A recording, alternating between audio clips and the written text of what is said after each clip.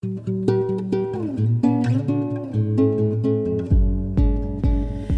and welcome to Writing the Coast. I'm your host, Megan Cole, and Writing the Coast is the official podcast of the BC and Yukon Book Prizes. This is where you'll find conversations with the authors and illustrators whose work has been nominated for the annual shortlist. My guest on this episode is Kayla Zaga. Kayla's book of poetry, Dunk Tank, is nominated for the Dorothy Livesay Poetry Prize. She's also been awarded prizes such as the Gerald Lampard Memorial Prize and the Canadian Authors Association's Emerging Writer Award. She's been nominated for the Governor General's Literary Award as well. Dunk Tank is Kayla's second book of poetry. The collection explores adolescence, adulthood, friendships, and Winona Ryder. Kayla starts our conversation with a reading from her book. I'm going to read 3 poems from my collection, Dunk Tank, and I will start with the title poem, which is set in high school. Dunk Tank. The volleyball girls wrestle in Jell-O. Travis Lechner, lead screamer of Occult Nosebleed, commands the 10th grade stoners to live real. The French teacher struts like a heron, beige socks hiked up to his knees. You've been suckered into a shift at the Dunk Tank to fundraise for a school in Tanzania. You'll be dunked 6 times, twice by a boy named Bryce you love but never talk to. When he runs out of money, he'll throw grass at you, chunks of hot dog, himself. You climb up and wave to your friends eating Filipino kebabs by the track. Tonight you'll all drink coolers by the waterfall. This is the year Dustin Klepsch will drive his ATV off a cliff.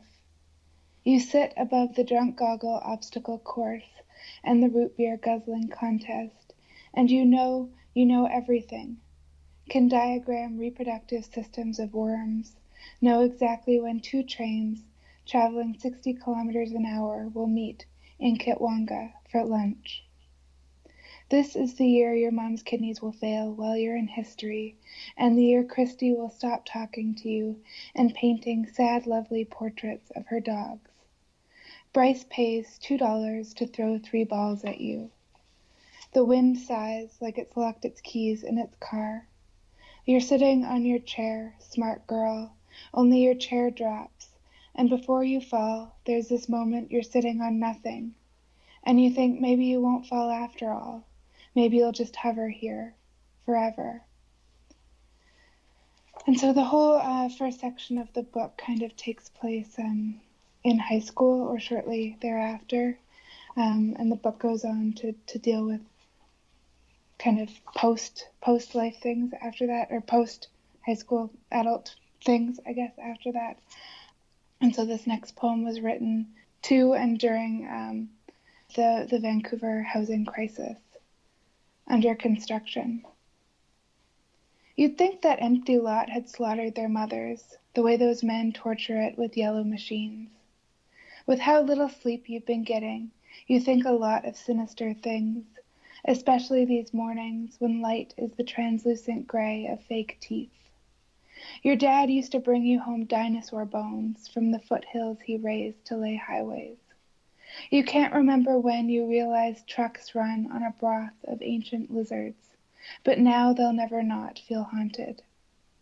It's important to get places, but you doubt another condo tower beside the train line will do more than rattle like a Yahtzee cup tossing professional couples.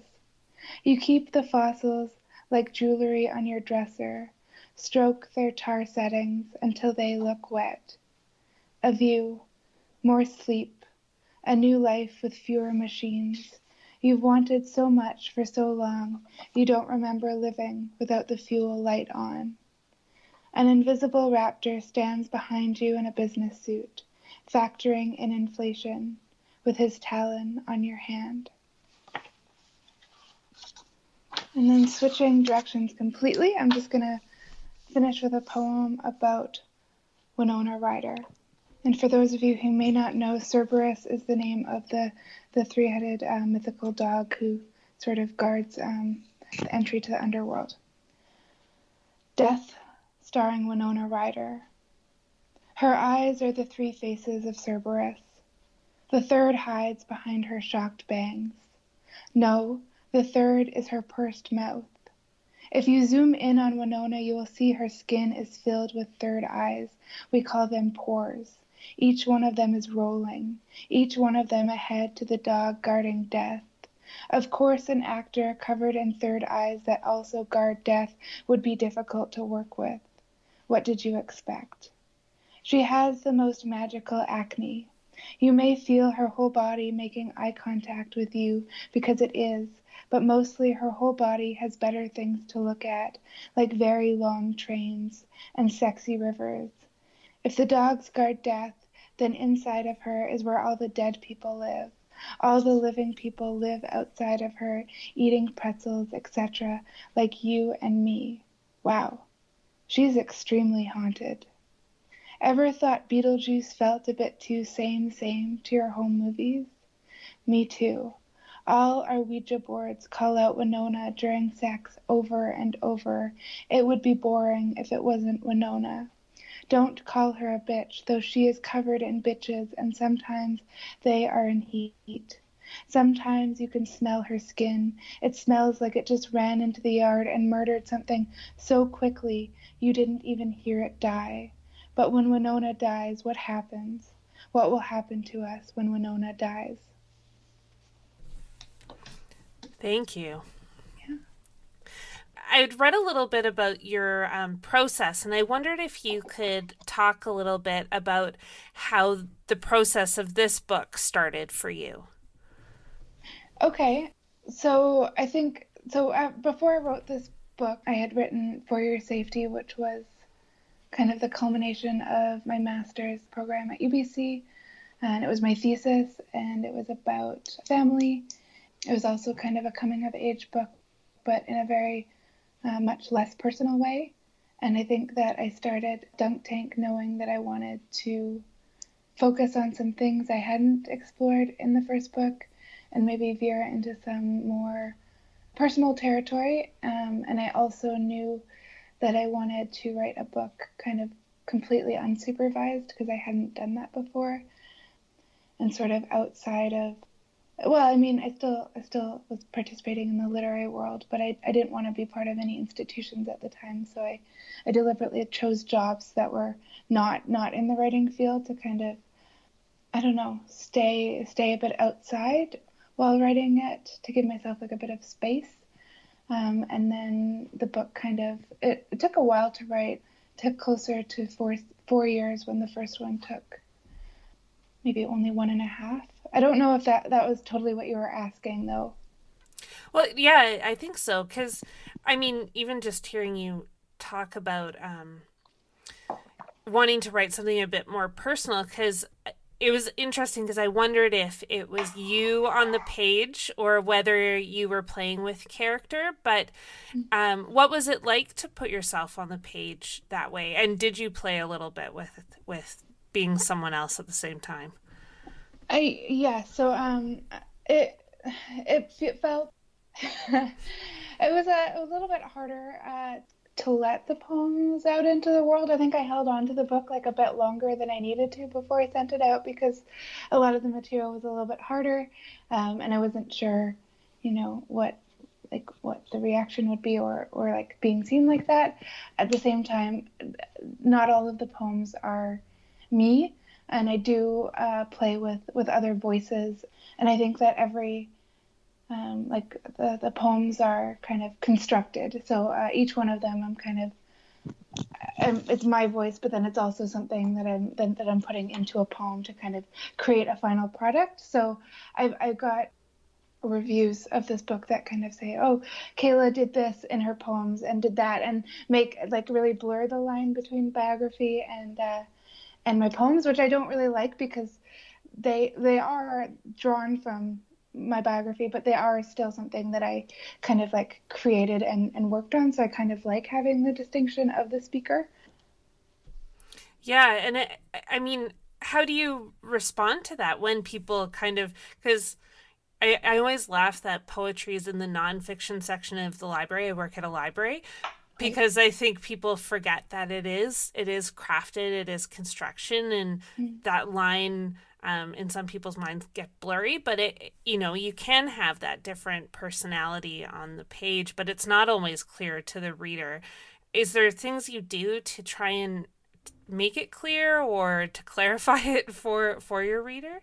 I guess there's not necessarily anything that I've done to, on the page, show that I'm not, I don't know, it's a funny thing to, but it's true. Before, I'm not being very articulate at the moment, but before I knew, or my first year poetry prof in university basically told me that the speaker is not the same as the biographical person that wrote the poem. But even before that, I don't think I read poems with that expectation. I think I read poems with a much different expectation that they would shed light on something, or lead me to a deeper understanding of something, or do something with language that was interesting. So I don't think I ever expected that the person in the poems was a biographical person. I was maybe looking for something different in poems, and I would hope that people gravitate towards poetry for those reasons, and when they read my things, they're not thinking wow, she went through all these things, but they're seeing maybe what I'm doing with language.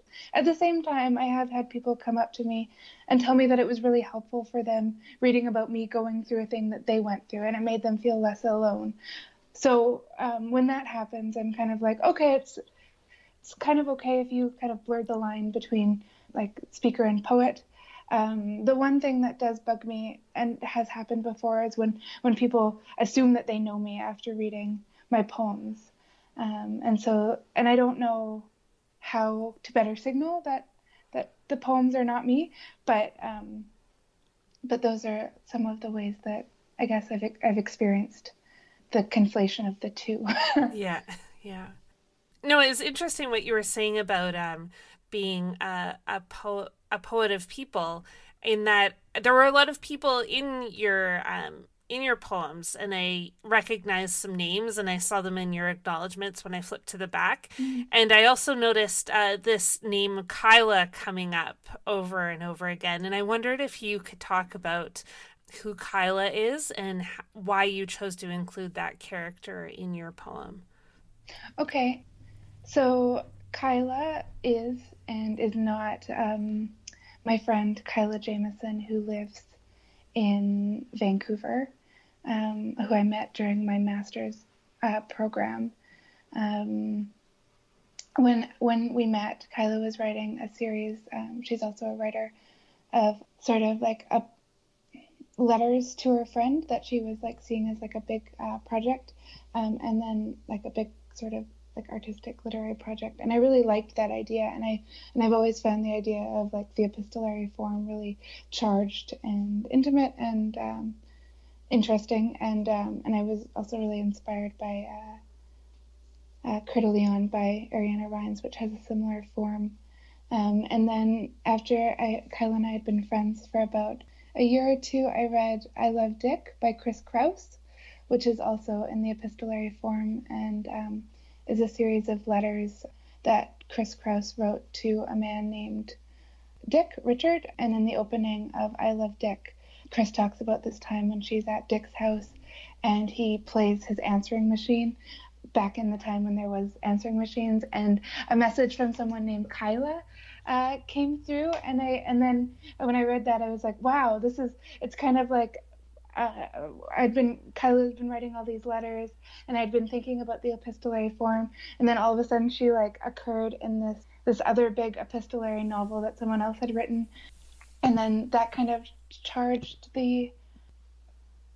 that section of the collection. And then I think that I stayed and played in that voice for a long time because I really admire Kyla, and she has very strong notions on art, and I found that talking directly to her, as opposed to a general broader audience that I think about, or people that I think about when I write about poems, kind of enabled me to say different things, or allowed my voice to go in ways that it wouldn't normally. So that's kind of the idea behind the Kyla poems. I sometimes wondered if it was you because I'd heard that you get called Kyla so often that I thought maybe it was like this moment of you talking to yourself a little bit. But yeah, I because mean, that was running yeah, through my head too as I was reading it. that totally is in there. And I think that a lot of my poems are me trying to talk to myself and work something out, and then I send them out into the world. And yeah, I think talking to like the Kyla part of me and Kyla as well. Yeah, I don't think that's an unfair reading is what I'm trying to say, I guess. Okay. Another thing that I really noticed with your poetry, and I think I really identified with parts of it because there were cultural references that were so familiar to me, like Live Journal. I totally Mm-hmm. had a Live Journal. But I found it interesting in that, especially in the high school part, it really seemed like you captured that adolescent point of view. And I was curious if that was something that came up in the writing or the revision, or was it on your mind as you were putting those poems together? So the first one that I wrote was the title poem, and it just kind of like sprung forth out of nowhere. And then once I wrote it, I kind of like stepped back and was like, oh, this is something I really want to do. And it came out kind of in the second person, and the whole section is told in second person. And then once that poem happened, it took a couple of years for all the rest to get written, and I kind of used it like as an entry point, and both consciously and not made like a list of things about high school that I wanted to tackle. So the Live Journal was one that I thought about ahead of time. I'm like, oh, I want to write a poem about that experience, and then that kind of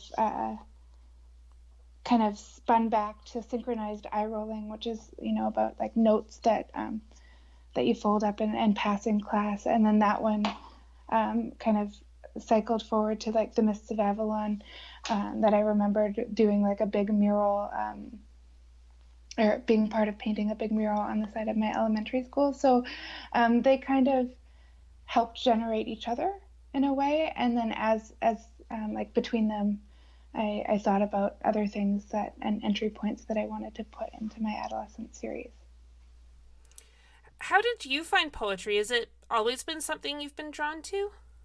Yeah, when I was like a little kid, I would write what I called them novels. And then when I was 12 or 13, I started actually writing poems. They were like long and rhymed, and I wrote them for a few years, and then I stopped and cycled back in. So writing has always been something that I've just sort of done. Where do you find inspiration for your poems? You talked about kind of where the idea for Dunk Tank came from, but are you someone who kind of sits down and will write a poem from beginning to end, or does it come together a bit more randomly than that? Sometimes Dunk Tank itself came together like really like in one draft. Although it had later drafts, but the whole thing kind of came out at once. But more often, I'll get a few like lines or ideas, and then I kind of have to sit with them and see kind of where they're leading me. And I go for quite a few walks, and I read a lot of other poetry while I'm writing. And then usually over the course of like a week or so, the line that I came up with will kind of generate some others and grow into something. Although sometimes I'll have like a lot of them don't come to anything at all. So I'll just have like a notebook of things that I started. And sometimes I'll go back to them. Some of my like earlier, better poems were taking two failed halves of a poem and throwing them together, and then they became their own thing. So it's a mixture of starts, I think. Do you share your work a lot with others? I noticed a lot of writing community folk in the back of your acknowledgments. Is it important to you to have that community for your process? Sometimes I share my poems. I usually have like a one or two people that I'm consistently sharing with. I always share with my partner, even though she's not a writer. I think it's just more important for me to have folks around who are doing a similar thing that I can kind of like talk to, and it's important for me to go to events and hear other people read and be around people who are doing the same thing. And sometimes we share drafts, but more often it's just kind of like you being there helps me also be here. Yeah. I noticed another familiar name in your acknowledgments, and that's Sean Cranberry's name, and the Storm Crow, which I feel like I have to ask about for Sean, but also because the Storm Crow, after all of this, is no longer, and I wondered what the role of that place was in this book and for you, and I just thought I should ask because Sean probably wants me to as well. Oh, yeah, I owe so much to Sean. And I would not be, well, I would be here, but in a very different form without the Storm Crow. When I got out of the master's program at UBC, I didn't really know what sort of job to get. So I went back to working at Starbucks, and I was the opener. So I would get up at like 4:30 in the morning and bike in the dark in East Van and not make very much money. And then I'd be miserable and I'd like sleep the rest of the day. And I complained, and I worked Christmas Day because I thought that I would make more money, and I didn't. People tipped horribly on Christmas Day at Starbucks. And I complained so much about it that Sean Cranberry was just opening the second Storm Crow, the Ale House at the time. And he reached out to me and he's like, come work at my bar. He didn't even really interview me or like ask for any references. He's like, I know you could probably work here. And then I ended up working at the Storm Crow for 3.5 years, and there was all sorts of other creative, artistic people who worked there, and just other great, fun, nerdy humans. And yeah, that was kind of the environment that I wrote most of Dunk Tank in. And I ended up even writing the Storm Crow sells dinosaur erotica, and I ended up writing that for sale in-house, and it was like a really big community. And so I'm sad that the one on the Drive, the original one, is gone, but really thankful that Sean pulled me out and set me in there. And I'm so happy now that he's moved on and is the director of the BC Book Prizes, because I think he's going to do really wonderful things there. Thanks to Kayla for being on the podcast and for the beautiful reading from your book. And thanks, as always, to you, our listeners, for listening. If you'd like more information on the BC and Yukon Book Prizes, visit our website, bcyukonbookprizes.com. You can also find us on the social medias, Instagram, Twitter, and Facebook. Next time on the podcast, you'll hear my conversation with two amazing people, Roy Henry Vickers and Lucky Budd, whose book, Voices from the Skeena, an oral, illustrated history, is nominated for the Bill Duthie Booksellers' Choice Award. Thanks again for listening to Writing the Coast.